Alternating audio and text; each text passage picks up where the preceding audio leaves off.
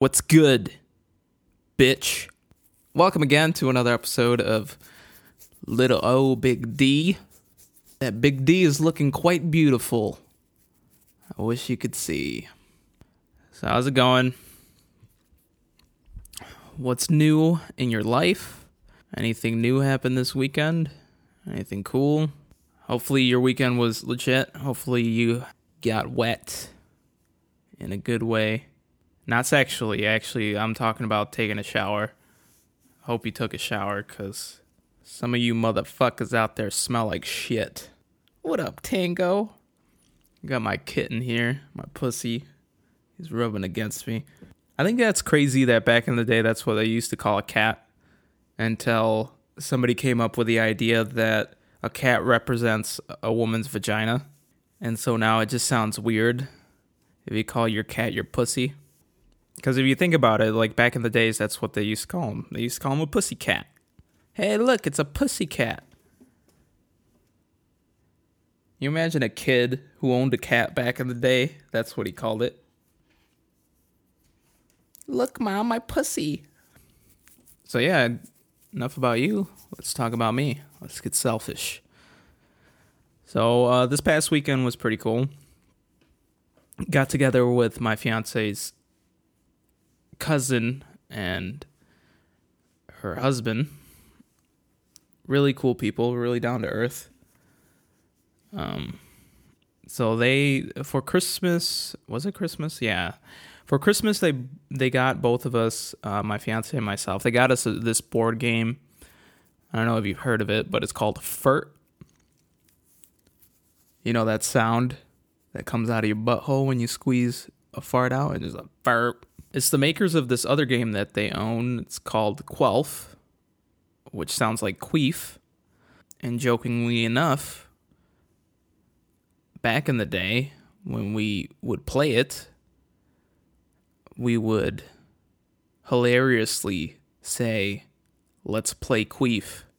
Furt. If you haven't heard of it, I suggest check it out. Really good game if you're fucked up, if you're buzzed, or if you just finished shooting up some heroin. Also went and visited my fiance's grandparents. They live over in Los Angeles, and we're in Orange County, so it takes about like an hour without traffic to get there, and about 5 hours with traffic to get there. And we bought some Mexican bread, bought a freaking grip of pan dulce. We went. They weren't there, so we ended up having to go hang out at my fiance's cousin's house until they got there. We chilled there, ate some food, watched Reservoir Dogs, classic-ass movie. Once 4 p.m. rolled around, we went back to her grandparents' house because they were finally back home. And they had just finished eating. I don't know how each grandparent is, depending on culture and race and whatnot. But for those of you that know and have a Hispanic, Latino grandparent, you know, even if you just finished eating, you're going to go to your grandparents' house and you're going to fucking eat more. That's just the rule of the game. And then she makes the best fucking coffee. I don't know what the hell. She probably, I wouldn't be surprised if she sprinkles some cocaine in that shit, but probably the best goddamn coffee cup of joe I've had in my life. But so good. So after we finished eating, we had a nice bowl of menudo, not the boy band. And after we were finished with that, we sat around, talked a little bit, had a cup of joe, and of course we brought the pan dulce, which translation to English literally means sweet bread, and we ate more. We ate even fucking more. I'm sure if somebody from a third world country was there, we would have gotten tied up, raped, and murdered for as much food as we ate. And the fucked up thing of it is I wasn't even hungry. I'm sure my fiance wasn't even hungry. But being the fact that we're at grandma's house, air quotes, we're gonna eat. We had to eat, and we ate. Sundays are usually our days off, our Sabbath day. For religious purposes, fuck you. And we had nothing to do. So after that, we came back home. And we've been hearing this fucking talk about Making a Murderer. And I'm sure everybody has heard of that fucking show on Netflix. And so word of mouth, everybody's talking about it. And the only last time I've ever heard word of mouth that excessive about a show was Breaking Bad.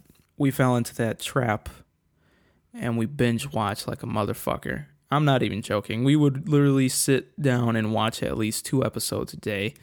It wasn't healthy, but yeah, we still did it. And I don't regret it, because that was probably one of the best shows I've ever seen in my life. And I made an oath after we finished watching the whole Breaking Bad series that I am never going to watch another show in my life. Breaking Bad was my first and my last. I'm proud to announce that Breaking Bad took my virginity of binge watching a series. My cherry was popped, and I was happy. Then this show comes around, Making a Murderer. Everybody's talking about it, blah, blah, blah, you know. And so we fell back into it. I broke my oath. Fuck you. And I went ahead. We went ahead and started watching this fucking show. It's too good. It's just another one of those shows where it's just too fucking good. It's too fucking good not to binge watch it, is what I'm trying to say. Automatically, just hearing the synopsis of the series, you're hooked. Soon after he was released, after being found not guilty of the crime that he committed, or of the crime that he didn't commit, and was jailed for 18 years unlawfully, he was then later, shortly after, convicted of a fucking murder. So, come on. That, you can't write this shit. That right there is a great show in the making. So we got hooked, started watching it. I'm going to tell you this right now, and I don't give a fuck what you tell me or what anybody tells me. That man is fucking innocent.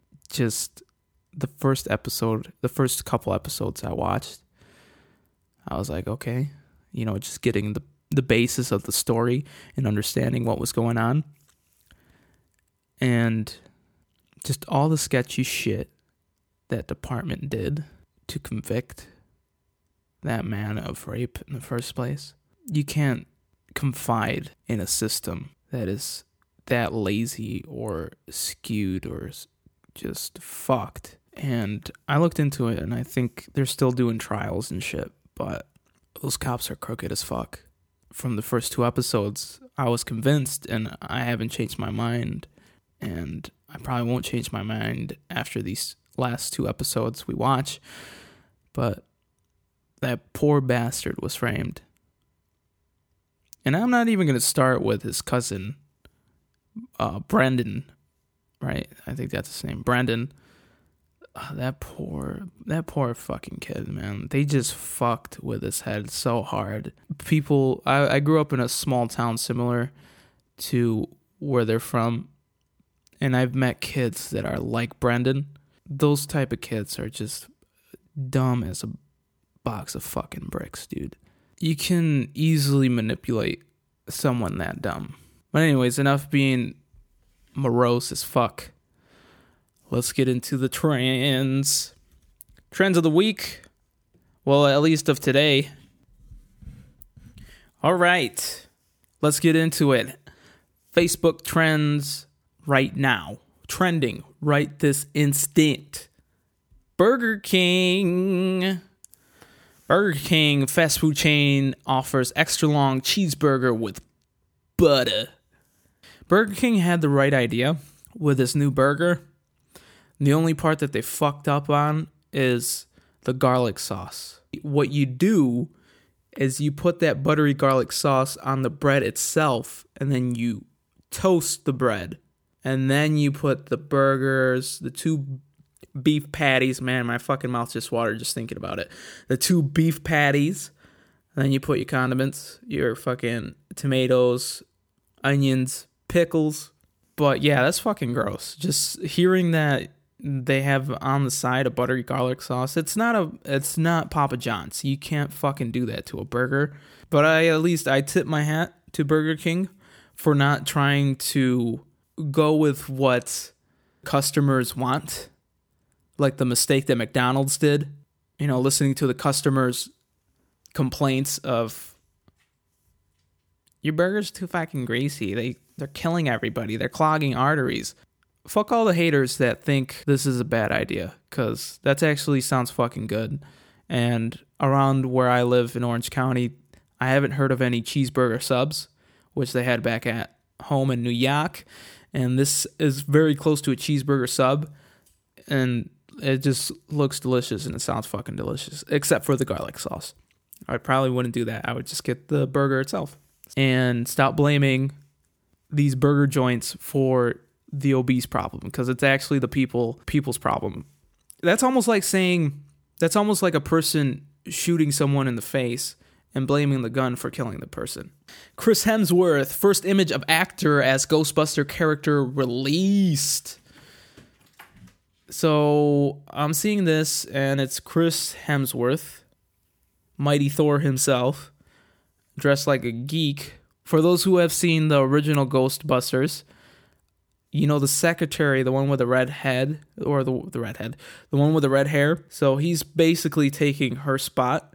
I'm okay with the new Ghostbusters. I think it's a cool idea that they're having women comedians instead of male comedians. To a certain extent, though. Only because reprising the roles of Ghostbusters with female actresses is almost like reprising the role of Shaft with a female actress. I definitely agree that a female can kick ass. If you're surrounded by a dozen brute, gigantic men, I don't care how skilled you are with your fist and your feet, you're going to get your ass kicked. There's no chance that you're getting out of that with kicking and punching. You're going to end up on the 5 o'clock news the next day for trying to take on a dozen grizzly-ass men. Just fucking bring back the original Ghostbusters is what I'm saying. Just fucking bring them back. Even if they are old as shit and one of them, rest in peace, is no longer with us, just fucking bring them back. The last and final trend for today is hashtag before Facebook. Hashtag used to reminisce about life before Facebook. Okay, I guess that's a trend going on with the hashtag of before Facebook. Basically reminiscing before Facebook, or really just the internet in general, because before Facebook there was fucking MySpace, and that was a similar thing, sort of. It's a little bit more cheesier. That being said, before Facebook, the only thing I can remember immediately is my childhood and going outside, playing with friends, getting hit in the face with a huge branch from a tree because I was playing swords with my friend using 2 huge branches from a tree, and I got caught off guard and got a branch broken over my face, and that was the end of my day. That's how a typical childhood day was for me. It was either I was the one doing the hurting or I was the one getting hurt, and then the day would be over. I'd go home and eat, shit, sleep, and then wake up the next morning ready to go to kindergarten. Wouldn't that be fucking ironic if Facebook was the reason why the world ended? Like, the world leaders had a Facebook page, and one of them commented on the other's Facebook picture, sarcastically saying, "You look nice." And then the other guy has like a short temper, he gets butthurt, pushes the red button, starts a fucking nuclear warfare with everybody. So this week's Q&A, question and answers for those who are illiterate as fuck. The question for today goes as follows. What do you believe makes for a classic movie? Right off the bat, 2 things come to mind, which is obviously the characters and the story. The only thing that comes to mind for an example to illustrate my very general statement is Reservoir Dogs by Quentin Tarantino, which we actually watched this past weekend at my fiance's cousin's house. It's a great movie. You have great fucking actors, great characters. Mr. White, Mr. Pink, Mr. Blonde, Mr. Brown, Mr. Blue, who no one fucking even remembers who that is, because he literally just shows his face a few times, and then he's never heard of again. The only one who looks like a fucking nobody out of the bunch. And then you have your story. These group of guys who get hired by like a mob boss to do a heist to rob a diamond store. And so this mob boss hires like 6 dudes, and one of the dudes actually ends up being an undercover cop. Come on. Great story. Great story. Fuck you. That wraps it up for the week. For those who would like to get a question featured in this podcast, just go ahead and leave a comment. You can also hit me up on my Twitter feed. If you go to @itso_d, again, that's @ITSO_D, or you can also hit me up on my email, which is itsme.itsod@gmail. Again, that's itsme.itsod@gmail. So you can go ahead and ask away your questions. I'm going to keep the 2 topics that I've been doing these past few weeks actually now. So if you have any questions about relationships, if you have any questions about film, ask away. And also be sure to check out my other social media websites. YouTube, I do skits. So if you want to see me be a jackass live in person, check me out on YouTube. Just look up my name. It's Odie. It's O_D. You can also go to my Facebook page and like me there as well. Same name. You're good to go. So yeah, that's it for this week. Thanks for listening in. I'll catch you next week, motherfucker.